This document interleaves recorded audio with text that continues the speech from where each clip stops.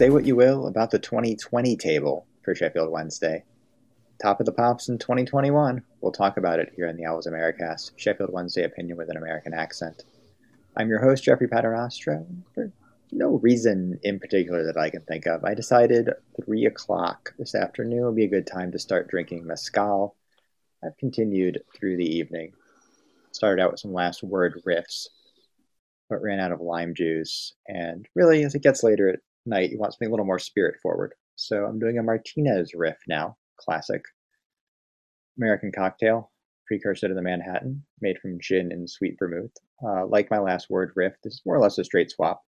It is primarily mezcal and sweet vermouth, but with a little bit of maraschino liqueur and a little bit of Fernet Branca, which is subbing for Cynar, an artichoke-based Italian Amaro that I'm not a huge fan of, although it's fine in cocktails. Not something I keep in the house, but a lovely little tipple. All right.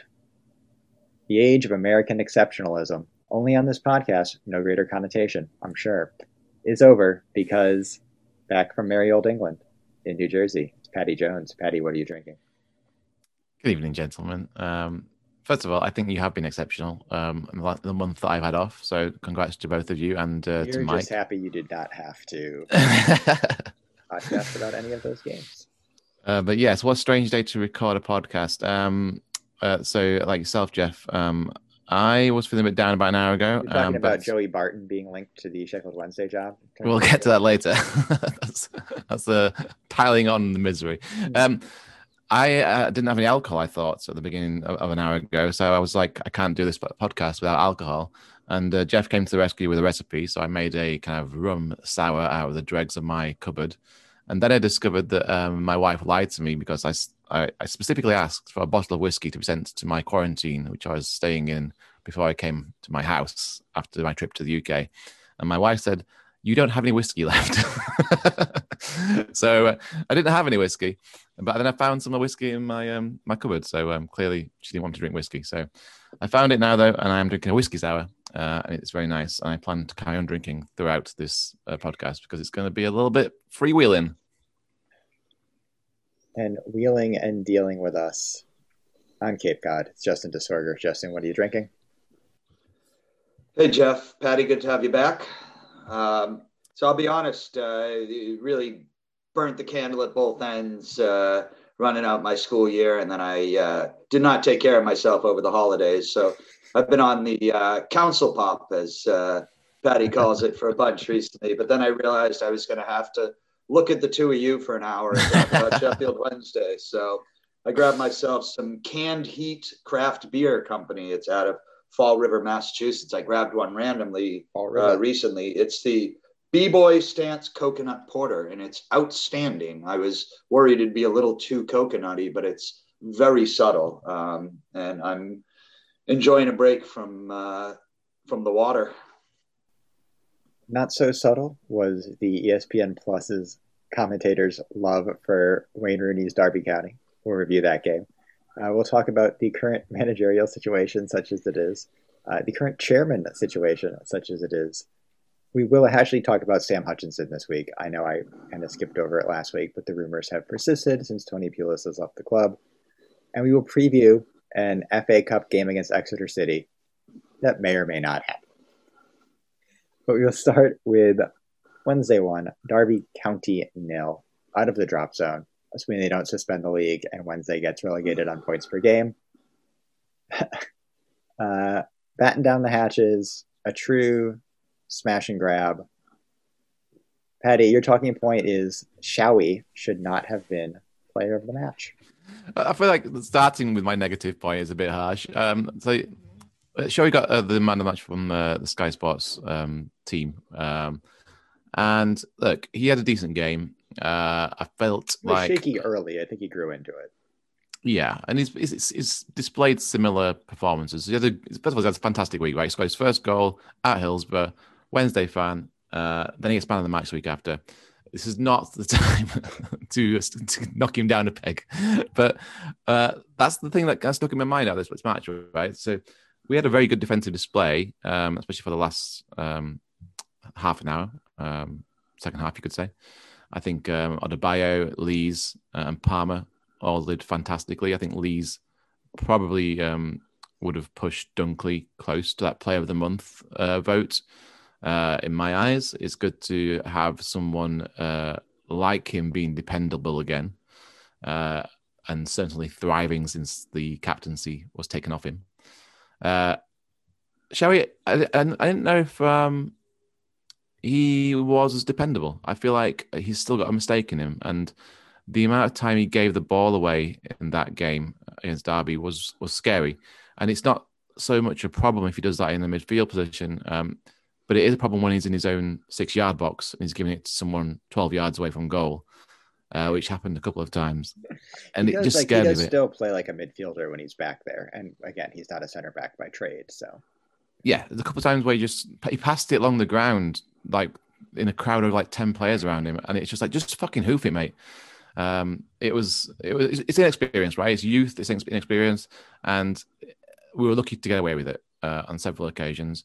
I think positionally he did okay against Derby. I think he marked, I think Colin Kazim-Richards pretty well.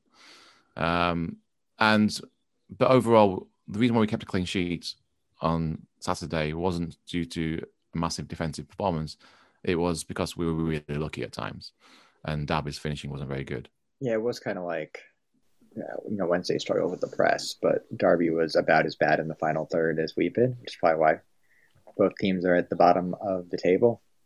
I'm actually going to tweak my point slightly. I was going to jump off that and talk about sort of the weakness in the midfield, how they couldn't really deal with Derby's press. Bannon was pretty anonymous. It missed someone like really break up play and then push forward like a Luongo or an Izzy Brown. But, looking back at it, these are the kind of games Wednesday never actually win. Like, they don't get the smash and grab. They don't get the scrappy goal and hold on, at least in recent memory. And, yeah, they got a little lucky. I think Derby can feel aggrieved they didn't come away with a point, although the handball shout against Kadeem Harris in the last minute was bullshit.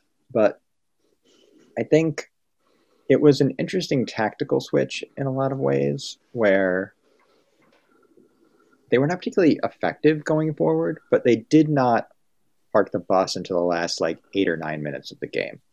And I think that made a difference. They did not invite Derby in. They at least made them kind of work for it a little bit in the midfield. They pressed up a little higher. They didn't really have any clear-cut opportunities to go 2-0 up, but I think they managed the game better under Neil Thompson. I think this was true in the Middlesbrough game as well. Look, I'm not saying give Neil Thompson the job, but I think he at least understands the squad, their limitations, his limitations based on who he can select because of injuries. And I don't know. I don't feel confident they're going to stay up, but I don't know if it's a turning point per se, but I think this is a team now that's going to is capable of getting results even when they don't actually deserve it, which is very important when you're trying to avoid relegation. I completely agree with you about Neil Thompson, by the way. So it's one of the things that struck me over the last couple of games. He's shown more tactical nous than Lee Bullen ever did as the caretaker manager. And if you think of Bullen's tactics, if we were losing, they'd put 4 strikers on. If we were winning, he'd put 5 defenders on. That was it was basically numbers, which were Bullen's tactics. Whereas Thompson, like I say, I think he did really well to change the tactics against Derby, where we were getting overrun throughout the midfield and in defence. And he actually asked Kachunga to sit on, I think it was one of the Derby midfielders that was causing a lot of problems for us. And it just nullified them a little bit when he came on. And a few of the players did the same job, man-to-man marking. He turned it around at the second half where they just weren't as effective anymore. So massive hats off to Neil Thompson. I think he has done really well in those 2 games. And definitely shown a lot more nous than a caretaker manager usually does. Yeah, I think go ahead, Justin. Well, a couple of things when it came to the tactical side of things that I thought were kind of interesting. We had Pelopessi on their young midfielder night once again, Pelopessi in a largely man-marking role. But this really kind of confused me after we had done the Derby preview. Corey from Rams Review, who had come on, had mentioned Knight as being sort of a midfield engine, but not a creative player. And with Pelopessi chasing around their engine, I think that's what opened up all the holes in the midfield that really created problems for us, which is why we couldn't handle their press at all. And Patty, well, I did pick that up with Kachunga dropping back. To me, the big switch came around the 30th minute mark. He flipped Harris and Reach, which side they were playing on, and that provided some more support for us on the right side, with Harris being able to come back and help out a little more. And I actually think, as much as that was a smash and grab, that was 30 minutes of them all over us. And after that point, they didn't do much leading right up to after our goal. I actually felt like they kind of fell apart after our goal. So I've enjoyed Neil Thompson's substitutions very much. I think he's gotten those dead on. I think we roll the dice a little bit with a lack of that Pulis or even Monk focusing so much on the defensive side of things. I think we are more open. I think we have gaps that are opening up, and we've seen that in the last 2 games. But, we've had a solid back line for the most part, and we've had some good goaltending that's allowed us to come out of these games without giving up that big goal late. So I think, for me, it's a little bit of a double-edged sword with the caretaker manager, where, is Neil Thompson the manager to bring us to the promised land of the Premier League? Probably not, but that's not what they need right now. I don't know if you need that, fancy Dan hire. And, you need Stuart Gray sometimes. And he feels very Stuart Gray. He's been a first-team coach in this league for 20 years. He knows it well. He's coached at all levels, youth, first team, et cetera, under 23s, whatever. And he knows this squad very well, and a lot of the players. I mean, I'd have to go back and look. He was like coaching the youth team when Liam Palmer was there, but he's been here for long enough where that's a conceivable possibility. And he's done a very good job just having them. And yes, they're more open, but they can score 2 goals in a game now, which is a thing you need to do sometimes to get out of this league, or at least get out of the drop zone. And they're still playing well.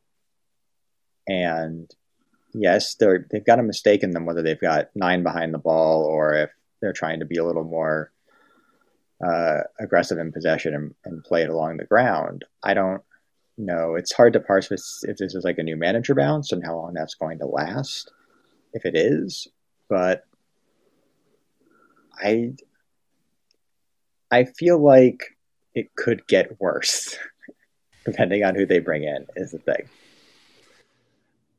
Yeah, I actually think it's only going to get better unless our injuries increase. As you pointed out, we make that trade, right? We give up some room at the back because we are actually trying to attack with organization. We are sending more than 2 players into their half of the field. And I'm fine with that trade-off. I mean, Jeff, you and I spent a month doing solo shows, arguing back and forth about how terrible this defensive football is. I'm glad to see us doing this. To me, though, the biggest problem is right now it is the injuries. And you've got a situation where Neil Thompson, and granted, Pulis before him and Monk, but right now, Neil Thompson is forced to plug holes with players who are either not that good or not in that position. So Patty mentioned Liam Shaw, who I'm a huge fan of, but Patty's exactly right. He was a little off, including he was actually supposed to be marking Kazim Richards on that header that went off the crossbar. Shaw totally lost him. And that was on him. He's played in a center back too. I feel like every time he's played in a center back, he's at least had more cover. He's had backs, yeah. You may be right about that. I mean, he looked out of place, and he worked hard, and he, I agree with you, Jeff. You said earlier he settled into the game. But we also have a guy in this is my Pelopessi klaxon alert, I guess. But you've got a guy in Joey Pelopessi who plays every week, so we talk about him every week. You have to, but here's the thing: if he is part of your midfield too, central midfield too, he's never going to be able to get that ball and advance it.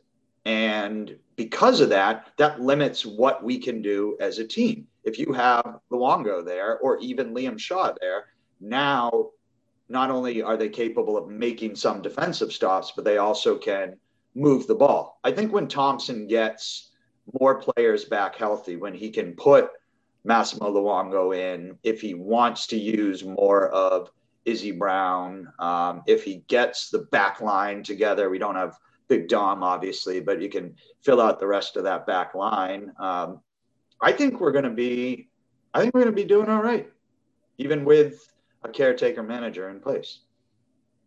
See, I think what we're kind of skirting on subject here is that Chansiri was right to sack Pulis. Because in 2 games, we've shown that our players can play better. I mean, they were even with well, injuries. They were playing well, not well, but they showed flashes under Monk before Pulis took over. Right. But I agree with that. Pulis was threatening. Pulis was throttling the creativity of anything in our side. Right. And I even don't think it's so. I don't think that's incorrect. I think it's somewhat unfair to evaluate Pulis' tenure. We didn't even get a transfer window to bring in his own people, but I also know what that would have looked like. So, yeah, no, I have no problem judging Tony Pulis. Well, the thing is, if it was a surprise how he played, which it sounds like it was to Chansiri, then right, we maybe shouldn't judge Tony Pulis. But what he delivered was exactly what we knew he would deliver, and it didn't work with the players we've got. Even in his own words, reported words, saying that they're not playing to how I want them to play, so maybe you should get somebody else in. That was his words that's been reported. He said to Chansiri, and I feel like that was the right choice. It is nuts, first of all, for let's just recognize right now, it's nuts that your current manager admits that when he's apparently already sold the boss that he can play any style with any kind of players. And he said as much in his opening press conference that he gets pigeonholed as 4-4-2 and hoof it and whatever. And like he told Chansiri that in the interview that he was willing to be flexible and play other styles. And but he told us that too in the press conference. So we commented on that in the first after the first press conference, that he said that too, that he can play any style and that people don't comment about the fact that I got stuck into Europe, whatever. And we were like, oh great, maybe he's not the dinosaur maybe he's not the dinosaur we all make him out to be. But no, he is. He's just lied on his CV and his interview like most people do. But we're seeing, I really did think that he's throttled the creativity out of us in that 10 games he had, and it did not work. We weren't sure enough in defense. If we were playing better defensively, I can forgive the lack of creativity up front. If we're playing better tactically, I can forgive that. But we weren't. His tactics were horrendous for his tenure. He didn't make changes fast enough. He set up to draw or to not concede. He had no plan going forward. And his style didn't work with the players we have. And that's what he had to work with. Chansiri told him that at the beginning. Chansiri, very open in his couple of talks later on, one of the things he said in his video call was that he tells managers about the players they have and their shortcomings and positives. I'm assuming they're mainly shortcomings, which Chansiri talks about. So he gives the coaches the download on like what players they have and what they have to work with. And Pulis is like, yeah, don't worry about that. I'll get him playing to a good style. But he can't. And he admitted that. And that's why he's gone. And that's why it's good that he's gone. And regardless of how much a shit show a club this is and how it's been run by a complete nutcase, it was still the right choice to get rid of him. Well, let's get to the Chansiri press conference then, because we will. Let me just say though, right. I hope that Patty misses a whole month of podcasts, and even though we've discussed every single thing that he just said, he's got to come in and throw some flames at Tony Pulis. And I can't wait till James comes on 3 weeks and it's like, can I just get my Tony Pulis piece in? Because we all need to get it off our backs. So it's been stored there for so long. Well said. It was only 10 said. games, and it felt like 10 years. So yeah. And I'll be completely honest too. Remember at the beginning, I said maybe he's the guy. I was kind of. I wasn't You were the high man. I was on the push train. I was like, maybe he is the guy to save us. He's got a record of being stabilizing stuff. But I was fucking wrong. I was wrong. Okay. It won't be the first time, and it won't be the last time. So that Chansiri media availability was the thing that happened. Well, what do we expect at this point? I mean, this was just, I don't think it was like broadly different than like the whatever fan forum. And we've had two. What? There's probably been three times he's had these public things. It's always the same thing.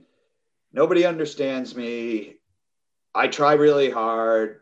People are mean, and then flails about. Like I think we're all very empathetic to the fact that, at least maybe not James or Pete Lohman, but I think we all think that Day'Fon Chansiri would like to win football games for this team, right? Like, this is not, he's not a Venky or something like that. I thought you were going to say that we're all empathetic to the fact that our fans are right assholes. There's that factor too. But yeah, I don't know, man. It felt like the same old. Everybody was all fired up. I was like, what did you expect him to say, I mean, he doesn't need to have a press conference, I guess. I mean, he did just, I don't know, sack a manager, left by mutual consent, whatever. I think he thinks he's being transparent, and that's what he keeps mentioning, right? Transparent. And you got, in some respects, you applaud him for that, but he hasn't got the temperament and the calm-headedness to stabilize the supporter groups and the club to really be that transparent. In some respects, it's better not to say the things that he wants to get off his chest, because it just makes him look like a raving lunatic. It's not even that. It's just that... Is he transparent about the wrong things? Like, we want to be transparent about his financial plan. He's transparent about the fact that Tony Pulis is a piece of shit. Well, no, Tony Pulis, Monk's a piece of shit. Steve Bruce is a piece of shit. Everyone's a piece of shit. He likes Carlos. He likes Carlos. Well we all like Carlos. I think it's look, and James has said this. There doesn't seem to be a cohesive plan at the club, and that doesn't just go down to, on field and transfer policy and developmental policy and, long-term financial stability or anything like that. I think it does go down to sort of, how do you present yourself to the media? And I'm not going to take shots at the Sheffield Star or anything, but it's not like the hardest hitting. They're not shoving a microphone in your face after every loss like that. Just have a plan when you're going out there to talk about the manager you just fired and how you want to move forward. And, it's like anything else. Sports is a business. And you want your owner to, on some level, live and die with the results like a fan. You don't want him to be satisfied with mediocrity and just putting money in his pocket, which I don't think it is. The last few years of mediocre Wednesday performances. I mean, we have the FFP numbers to back that up, God knows. But you want a level head. You want a plan to move the club forward, and you want that communicated to the fan base, to the media, to the players, to the coaches, to the club at large, to the the supporters, the community. And he generally has not been able to do that, and has been unwilling to hire the people in place to make that happen. It's a very long-winded way of saying that it's the same shit, different year. Just that way. I think the thing that gets people annoyed the most is he still doesn't understand the fan base that he's inherited or bought in some respects. The right assholes. The ones that aren't assholes, that are just normal folk that want to support their team. He has this constant kind of back and forth with the word customer, like it's a bad word. And and he like, but yet he wants us to be customers. He wants us to invest more, unless he's got maybe it's a language barrier, maybe it's a thing about something. He thinks a supporter should be someone that's funneling money into a club, regardless of how much money they have available or how much money they want to invest into something which they see as being invested badly. He thinks that a supporter should put money in regardless, and in bucket loads. He wants people to keep paying money for crap merchandise, crap experiences, crap players, and he wants it to do it blindly. That's what crap pies. Yeah, no hot water and North Stand, whatever. He wants that. He wants people that he thinks that's a supporter. He thinks that's someone that he wants to be a supporter of Sheffield Wednesday. Wednesday supporters are willing to eat a lot of crap, God knows. Yeah, but look around on Twitter and on Facebook and forums. They've had enough of eating crap, and that's why they're short-tempered about their refunds about season tickets, which is unfair that they have been waiting so long for refunds. It's why most of them, I think he said that 60% asked for refunds, and he was upset by that. I'm like, dude, you should be fucking happy only 6% asked for refunds. 100% people should be getting the refunds if they haven't got seen any football this season. That is a ridiculous number. So his expectation levels of the fans are just so far removed from reality. It is obscene. And he's been with the club for 4.5, 5 years now. He should know his audience. He should know his demographic. He should know that they can't afford to just fucking fork over hand over fist for like subpar players and subpar performances and subpar merchandise. And they're not going to buy him out. He keeps saying this thing, oh, if they're complaining, they can buy me out. We haven't got fucking millions of pounds between us to buy him out. He needs to, if he's serious about selling up, which he obviously isn't, then he needs to court actual businessmen outside of Sheffield. And he needs to stop complaining and putting it into our laps that this is our fault. It's not our fault. And you're still putting 25,000 in Hillsborough every weekend when they're allowing fans in. Yeah. It's we're doing our best. It's still one of the better drawing clubs in the championship. Do you think, Patty, you sort of mentioned maybe Jeff, the idea of like the translation being off sometimes with him, but I almost wonder if it's not from the start his expectations. I don't think there's any doubt that football has seen, certainly since '92 when football began, I believe, that there's ownership groups that outside of England ownership groups come in. They're businessmen, they're wealthy, and they're looking to be Roman Abramovich, and they're looking to be these guys who have glorious clubs with new stadiums and lots of money and lots of fans. Because you know what? These days, people that are Manchester United fans are customers. And Liverpool fans are customers, and Arsenal fans are customers. And it's a giant international global billionaires game that they're playing. And when a guy like Stefan Chansiri, who again is grew up quite wealthy, has never really lived a normal person's life, when people like that try to view this thing, I think they see it as a product.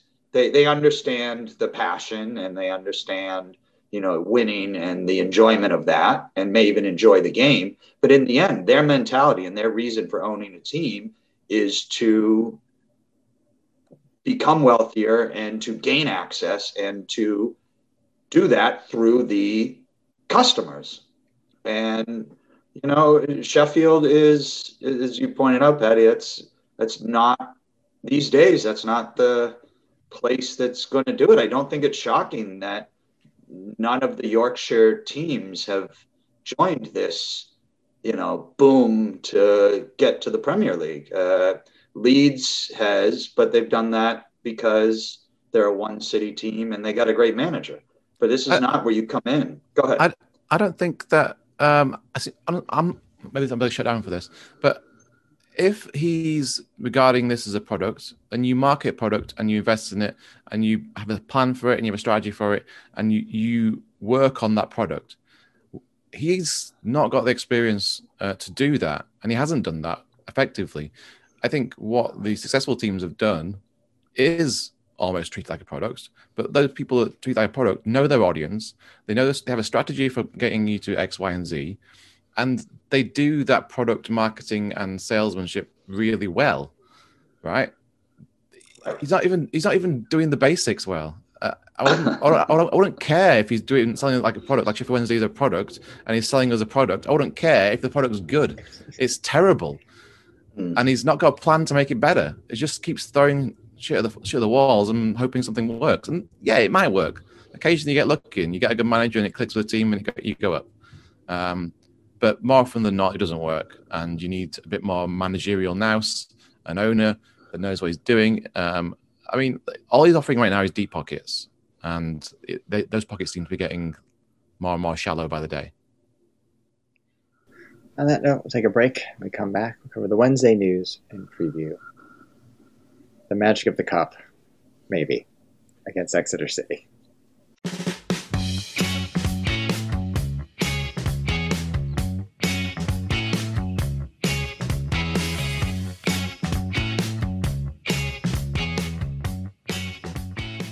Now it's time for some Wednesday news. And Wednesday still have a caretaker manager, Neil Thompson, as we mentioned in the last segment. But the rumor mill continues to serve us some grist in the form of Wednesday managerial candidates. We talked about Thorsten Fink last week. He's still in the mix. Paul Cook's Wikipedia page briefly said he was already Wednesday manager. You can't trust Wikipedia. Who can you trust? And Joey Barton, since leaving Fleetwood Town, has become the bettor's favorite because apparently Yorkshiremen like being separated from their money.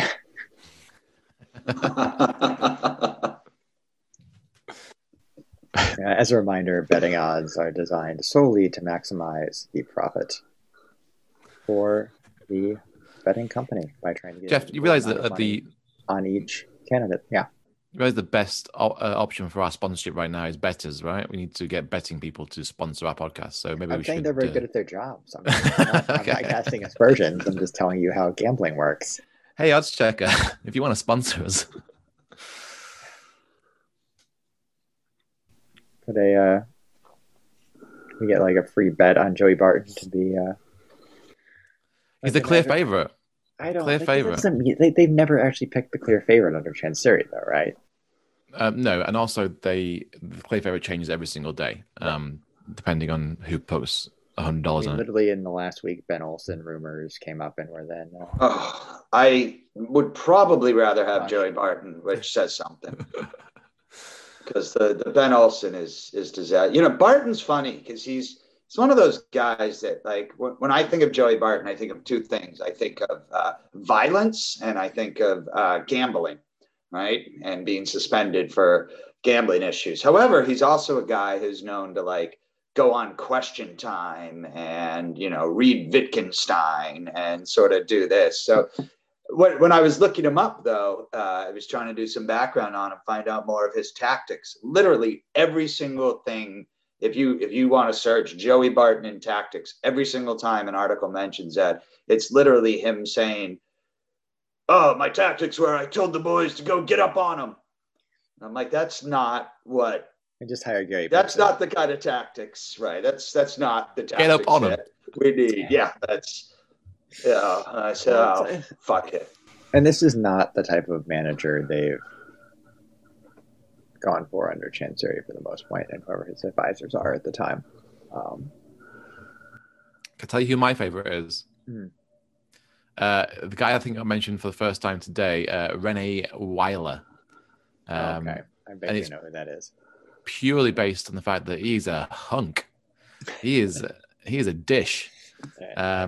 If you check out Rene Weiler, he looks like the main character in Team America. You know, the puppets with like the kind of like 6 o'clock shadow. Is that the right thing to say?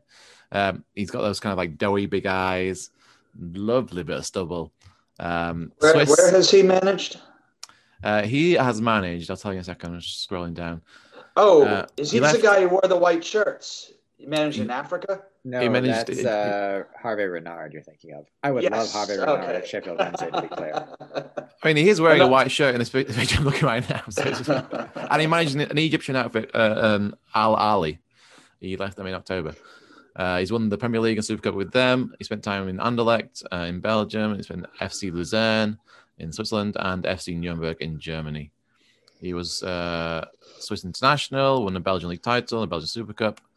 And over the course of his managerial career, he's accrued a points per game average of 1.75, which is a win percentage of 52%. Yeah. But in his last role, he won 70% of his matches at Al Ahly. He prefers a lone striker with a kind of 4-2-3 formation. You haven't got many to choose from. I'd like to thank Sheffield staff for filling me with all his stats before this podcast started. So, I like him. He's beautiful, and that's what I think we need right now. At least have a nice thing to look at when they're cutting to the sideline after one. He's going to be a ladies' favorite, I'll tell you that. A bad goal. Yeah. Let's check out the current odds. Who else we got? All right. This is up-to-date oddschecker.com. As mentioned, Joey Barton is the current favorite at 9-4. I'm sorry, he's 11-10 now since leaving Fleetwood Town. That seems ridiculous. Paul Cook at 4-1. You know what annoyed me about Joey Barton? They asked him if he was open to the job, and he said, I'd be interested if they get in touch, something like that. I was like, who the fuck do you think you are? Just apply for the job like a normal person. You're not big enough for us to hound you and to ask us to manage us. Fucking put your CV in the post. Mick McCarthy on the board now at 12-1 after leaving Applewell. Oh, yeah. Another Cyprus failure. That would be horrible, but I still really like Mick McCarthy somehow. Did we ever get to the bottom of why the people are all going to Cyprus all of a sudden? You know, what was the exodus? What Beaches, wines, olives. I get the appeal of Cyprus. Cheeses. Why have they just started going there now? Well, on Paddy Power, Paul Cook is the current favorite. I like Paul Cook too. Not as handsome as Rene. Neil Thompson, second favorite. Or sorry, Joey Barton, second favorite. Neil Thompson. Danny Cowley still there, even though he literally said on Sky Sports he had talked to Chance Dario was kind of turned off. Thorsten at 12-1. Slaven Bilic at 25-1. I want to throw a little down on that. Did we discuss? We haven't discussed this yet. The fact that who would come to us? We did discuss that a little last week. Where it feels that's the kind of elephant in the room here. We from the rant. Any manager that's seen the rant Chansiri had last week, and the way that the Pulis left, and to some extent the way Mung left, and I mean it's publicly available information on Chansiri at this moment in time. And the fact that players weren't getting paid, yes, they're paid now, but it feels to me that someone that's going to take us over has to be desperate. So I don't think we're getting the best of the best in this next appointment. Yes, there's probably still some talent out there, but it needs to be someone. There's always a manager that wants to manage in the championship or get into. True, but at what cost? Football. Right. So we danced around this in the first segment. Do you just give Neil Thompson the job for the end of the year? What do you think, Justin? No, because if you do that, it starts to go wrong. You're gonna what? Like Neil Thompson and Lee Bowen and guys like that are servants of the club, and they are very valuable guys to have around to give you continuity to go throughout the system. I like having guys like that working with the youth team.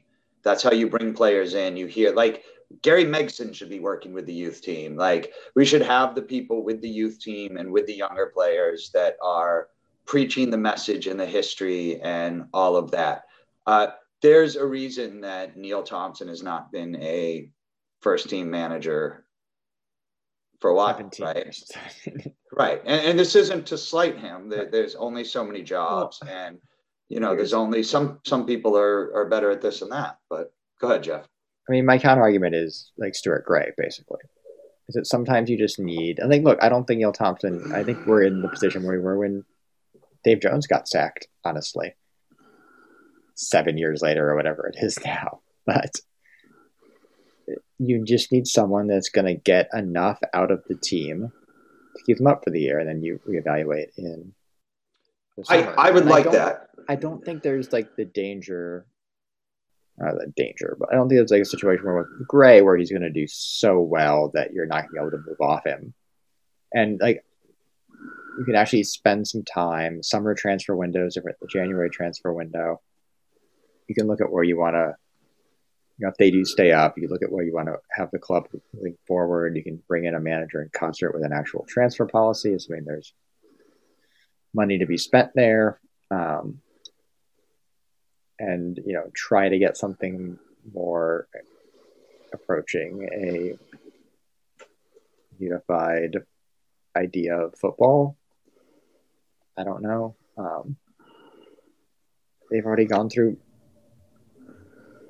They're already on their third manager this year. I don't know like how much you want to turn over that voice in the dressing room.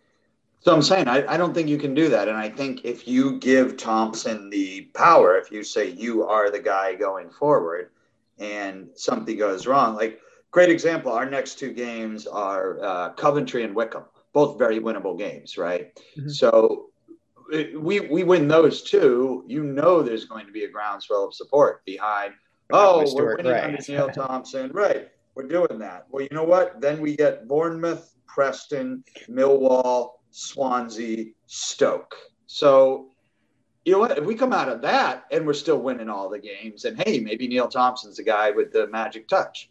But I would be happy, Jeff, with what you suggest. I wouldn't really have a problem with us just taking a deep breath and seeing where the next 3 weeks go, where the next month goes. We can't do that. Go ahead. We can't do that because we've got to get someone in that wants to bring some players in, right? And wants the players that he knows. Can they actually bring for players January? In? Yeah. Are they actually going to spend any money?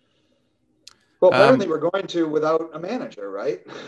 Yeah, I feel like Chansiri. Well, yeah, I don't think that necessarily. I think the managers that we've had have input into transfers, but certainly they're not doing it all themselves. So I look, given if we could have time to sit and think about who's the best candidate and give Neil Thompson some time to try it, yes, I think it would be a good thing to do. However, we're in January, so I think that's a good call. Which means we're in clock's ticking to get someone in fast to make sure that he has time to buy the players. I mean, genuinely, the only thing that happens in January is the end of the January window when things happen. So we still probably have a week max to get someone in, assess who we've got in the squad and what we need. I'm pretty sure that the higher ups and Chancellor's advisors know the targets or at least positions we're looking at. I'll give them some credit. But I do think we need to get someone in the next week or so, because without that, we're going to be floundering again with a manager that's going to be managing a bunch of players that he hasn't chosen. And I feel like for the last couple of managers we've had, that's been their excuse. So we don't want a manager to come in with an excuse saying, well, I didn't get to pick my own team. I didn't get to pick my own players. And that's the last thing we need. Even if we get a couple of signings in, that's something I think we need to really take into account. Well, I think the problem is, so here's the actual problem. You need a manager to come in, stabilize the club, and keep it up. So you need a proven championship manager.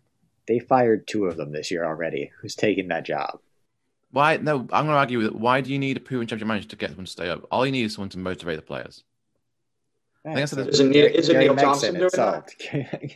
He's in for 2 games in a row. Whether he can do that if they hit a tough patch, for instance. I do think that Neil Thompson's got some kind of a Pulis revenge bounce to him. I'm not going to call it a new manager bounce. It's kind of like a fuck Pulis, we're out of that. Let's try and show what we can do.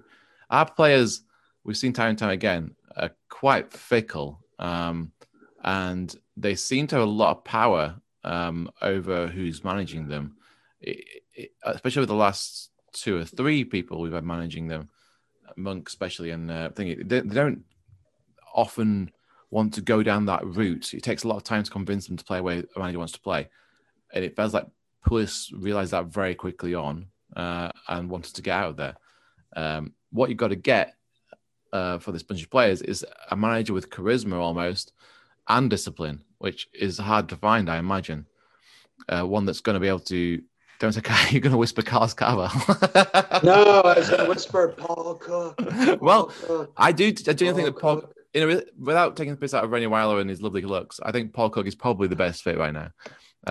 Based on what we've heard as far as how his management style is, how he gets along with the players and creates that atmosphere and that kind of like dressing room kind of camaraderie and the style of play, right?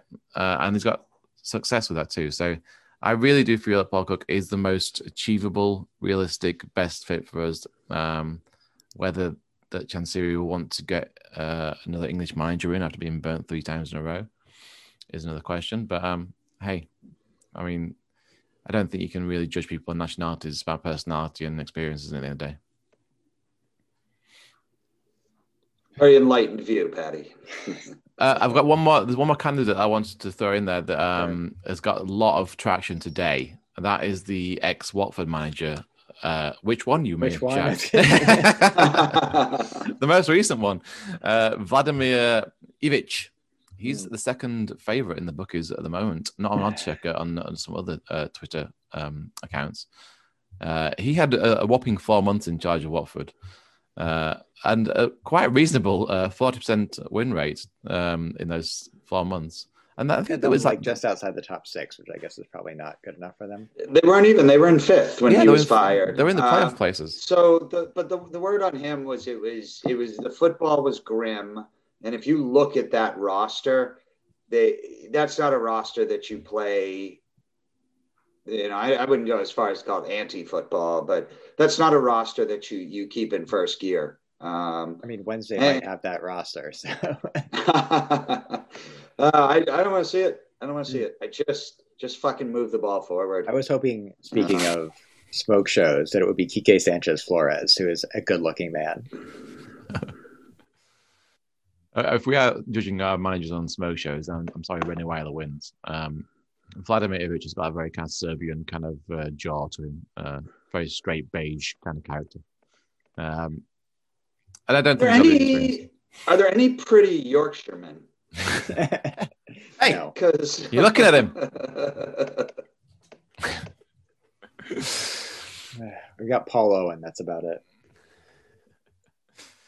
I mean, Megson, the looker. Yeah, that's his face. That's his natural look, Joe. Let's move on. I guess we've sufficiently previewed the transfer window as well. So there's still Hutch rumors. I mean, granted, after watching Troy Paupesi start every game, are you ready for the return of Sam Hutchinson, Patty? I don't know. I'm not. I don't really. I don't really think we're going to lose much by bringing him in. I'm guessing he's going to be on minimal wages. We've got so many injuries with Luongo out every other week, and Paupesi is Paupesi. I think it's worthwhile bringing him in. If I'm honest with you, it's going to be very cheap, and he knows the club. So if it happens, it happens. It's not the most inspiring signing. I hope it's not like that's the only signing we get in January. But what's the worst that can happen? Well, I mean, he's one of those guys like Westwood. You know, I mean, a very strong personality, and I don't think that always goes over that well. I won't pretend to know how Hutch was received in the clubhouse and what people thought of him. I mean, I'm fine with bringing him back in the general sense that, you know, he can do a part. I don't like the idea of bringing him back, not him personally. I'll tell you guys this. I think, you know, the only Sheffield Wednesday jersey I have with a name on the back is Rada Johnson jersey. But the only other guy that I really almost got on a jersey was Hutch a few years ago. Absolutely loved him and everything he brings to the table. But, you know, at this point in injury prone, he's better than Paupesi, obviously. But, you know, he's not as good as the Luongo. And honestly, at this point, from what I've seen of Liam Shaw in that defensive midfielder role, I'm just as happy giving Shaw the time to grow on the ball and get used to the playing time.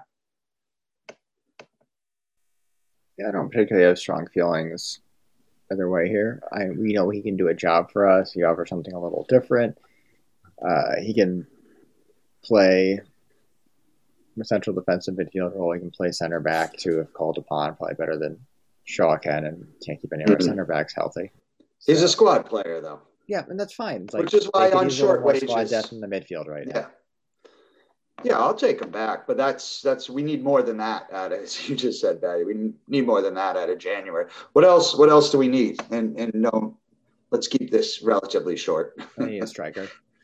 We definitely need a striker. Big striker. A target man. We seem to play football for a target man.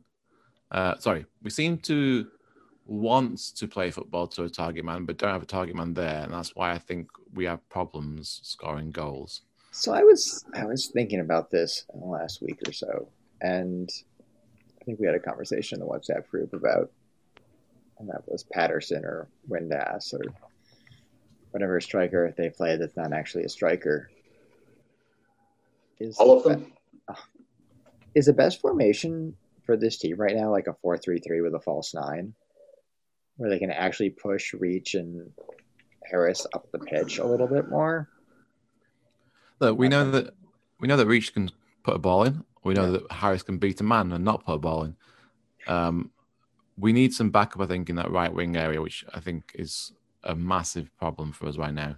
If we were to play that formation, which I do like it, but the problem with the false 9 is you're not really looking so much for your wingers to put a ball in as much to get in to move centre and take a shot themselves.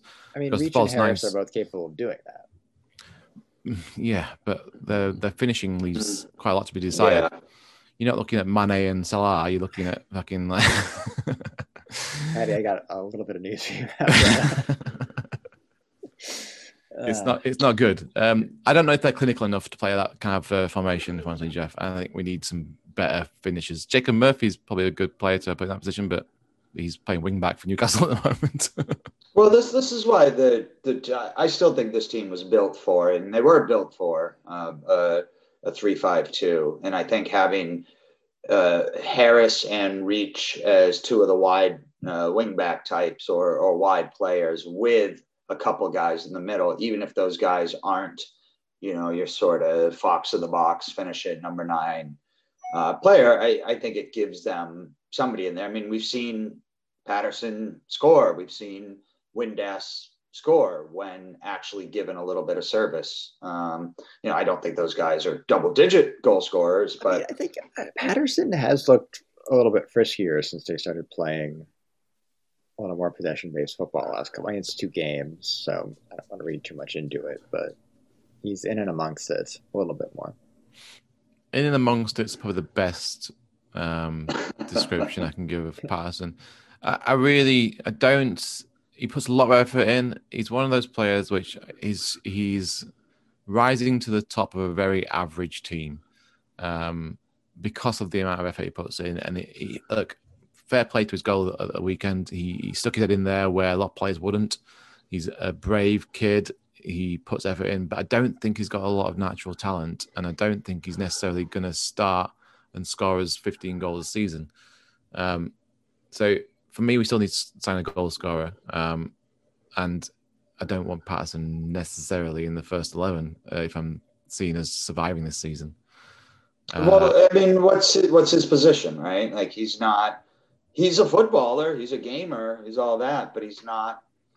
All I can see from him is effort, which is to be applauded. I'm not going to knock that, but there's nothing in his skill set that says he's a attacker, a midfielder, a defender. That he just puts effort in. He just gets about a lot, and he puts himself about, which at the moment is working to some respect, but we can't rely on that for a full season. We need someone that actually has proper skills. Proper skill. That's a good scouting thing. Just buy someone with proper skills, please.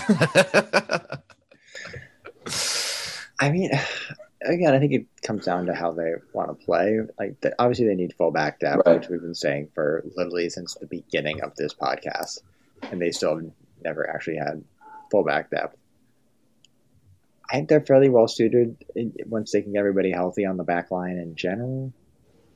I think they're in okay shape in the midfield in general. So it's really, getting someone that can bang enough goals in to keep them up, which we've been saying for however many years now. And like they don't develop this player. They haven't had like that. I don't know if it's George Hurst or my main man Preslav Barkov, but they haven't really gotten the attacking players out of the academy. And look, finding a first team striker at this level is not easy. It's usually very expensive, but they've, gone too much for the Windass and Patterson types. Sometimes it's worked. Gary Hooper was excellent. It's easy to say we need a Gary Hooper type. And Gary Hooper played for fucking Celtic. Like, Stephen Fletcher played in the Premier League for years and Ligue 1 and, bang them in for Wednesday. Like, getting that player costs a lot of money. Can you find that guy on a free on high wages every once in a while? Sure. But why would they come here right now? It's a trickle down effect. Well, it's a great point you raised too about the club producing in the academy. We talked a few weeks ago, Jeff, I think, about the fact that we're starting to finally see over the last couple of years some kids coming out of the academy, whether it's Matt Penny or Liam Shaw or Hunt and the story's still to be written on Hurst. But you're right, they haven't produced. Outside of Shaw, none of these players can get in the first team. Not right now. Was Charles Hagan is the guy I was trying to think of. Sure. It seems to be maybe, something. I don't know. But you're right. Like we need a striker. And I'll just throw back to what Patty said earlier. And I think, Patty, you're right about that when I mentioned the manager and maybe waiting around. And Jeff, you mentioned it. What we do this transfer window does depend on what we want to play, as you said, Jeff. And that goes to Patty's point, which is we got to figure out who the fuck's in charge before we start bringing players in. Otherwise, you end up with, no offense, Callum Patterson and guys who can maybe do a job but aren't specifically designed. Like, will the new manager use Izzy Brown or not? And if not, then we are playing a different system and we need to bring in guys for that. I will just point out that regardless of the manager, the system, the whatever, they've scored 15 goals in 23 games. So just someone that can score goals. I don't care what position they play. I don't care if it's Rita Johnson banging in headers. Someone that can score goals would be nice. They will need to score goals if they want to beat Exeter at the weekend in an FA Cup game that may or may not happen because, I guess, to transition from Wednesday news to the Exeter game, Wednesday's training had been shut down for a COVID outbreak, which seems to be something that's happening across the championship this week. As we record on Wednesday night, we don't know if they're set to resume training on Thursday at Middlewood Road. I assume they're doing a bunch of rapid testing and stuff like that. England is in the midst of a national lockdown. It's also not breaking news, but news.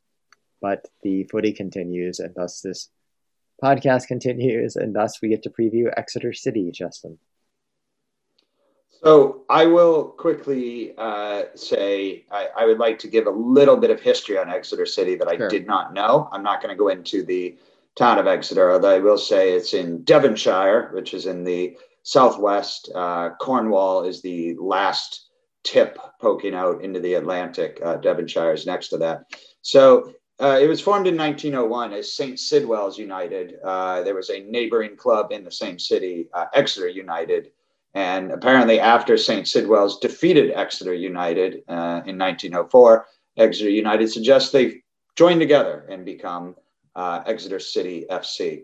They were founding members of the third division in 1920, which is something to be said for that, although they've never been above the third division. Now, the story that I thought was pretty cool about them is they were in either the third or fourth tier for their entire history until 2003. They got knocked out into the conference and basically went bankrupt and were bought by a supporters trust, the Exeter Supporters Trust. unfortunately, like all fucking supporters trust, they were dead broke.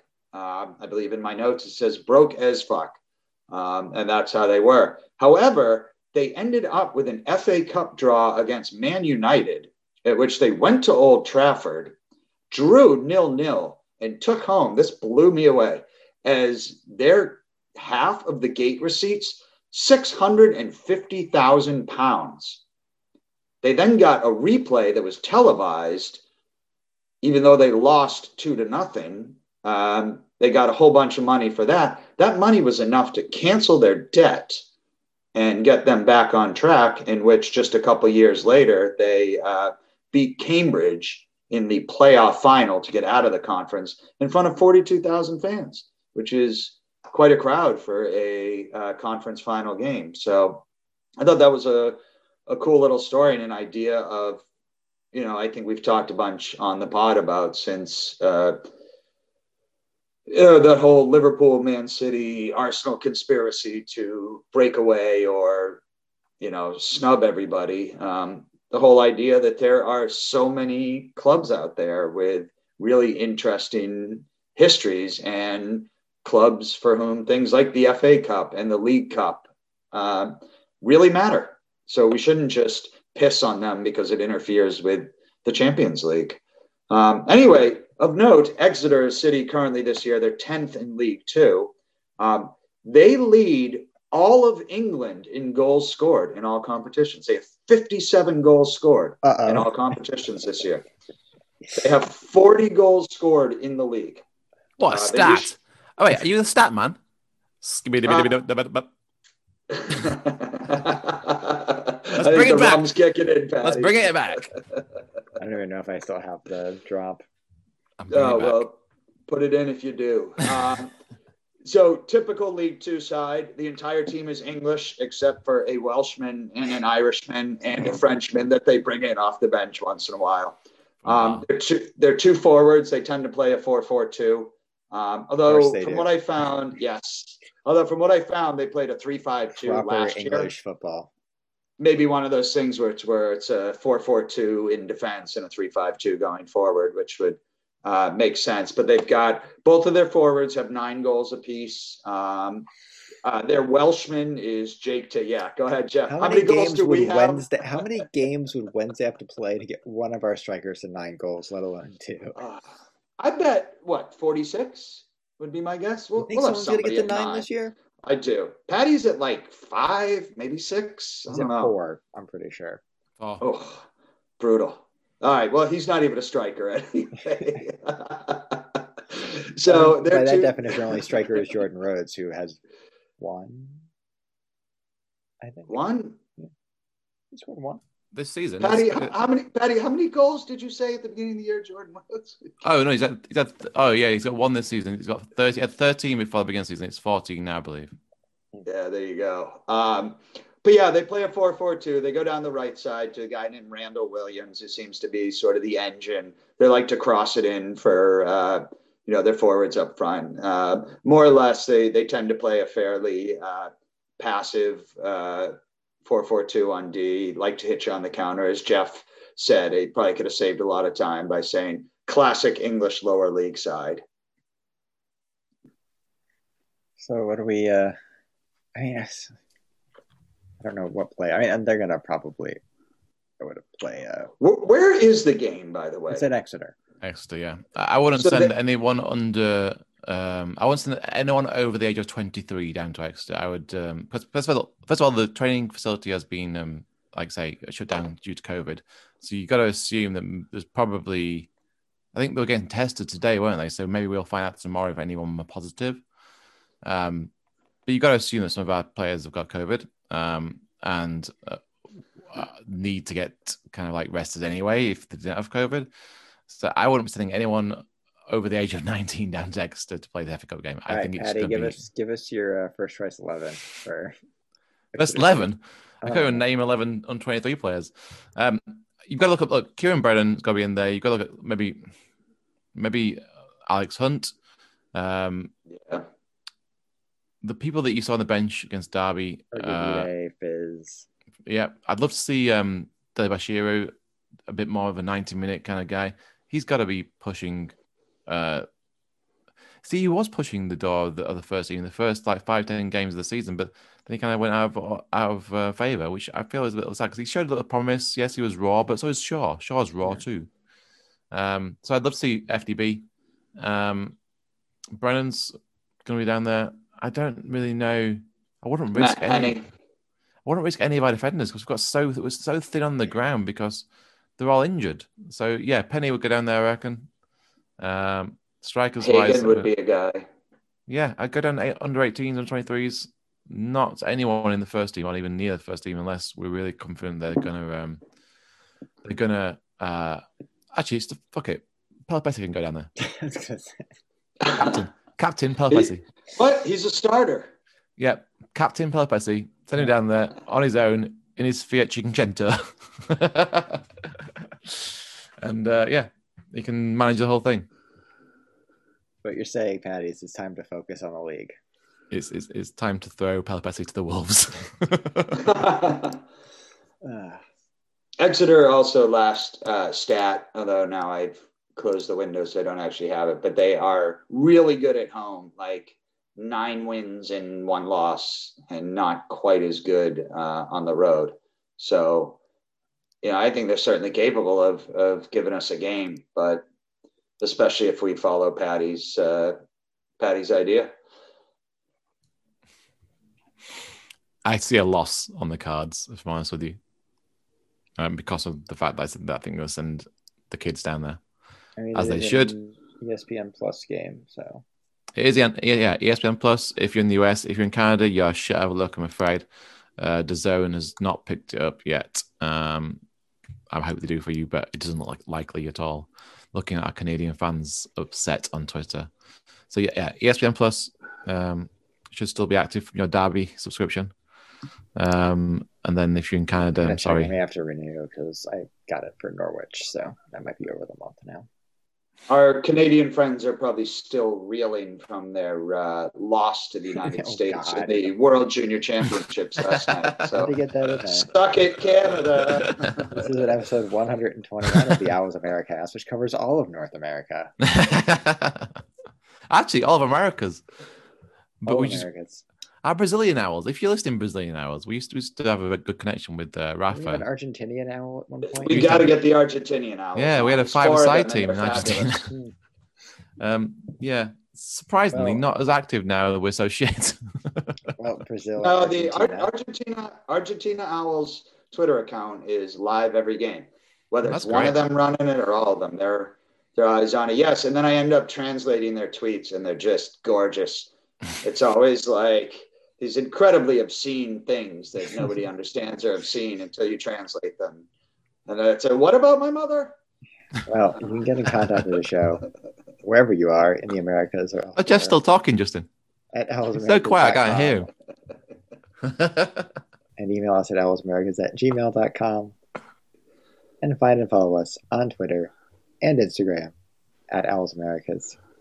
Our podcast intro and bumper is by Philip Wednesday as Reverend of the Makers. Podcast is on iTunes, SoundCloud, Stitcher, Google Play, Podbean, and probably anywhere else you choose to download podcasts. There's no wrong way to listen to the show. Just do what feels right. Wherever you choose to consume the Owls Americast, we ask you rate and review the show. It helps more Wednesdays find our ramblings. You've all, by interrupting me in the outro, because this episode is already too goddamn long, lost your privilege for a closing question. But I will mention Patty's on Twitter at Patty A. Jones and at New York Owls. Justin's on Twitter at New England Owls. I'm on Twitter at Jeff Paternostro. And we'll see you back here next week.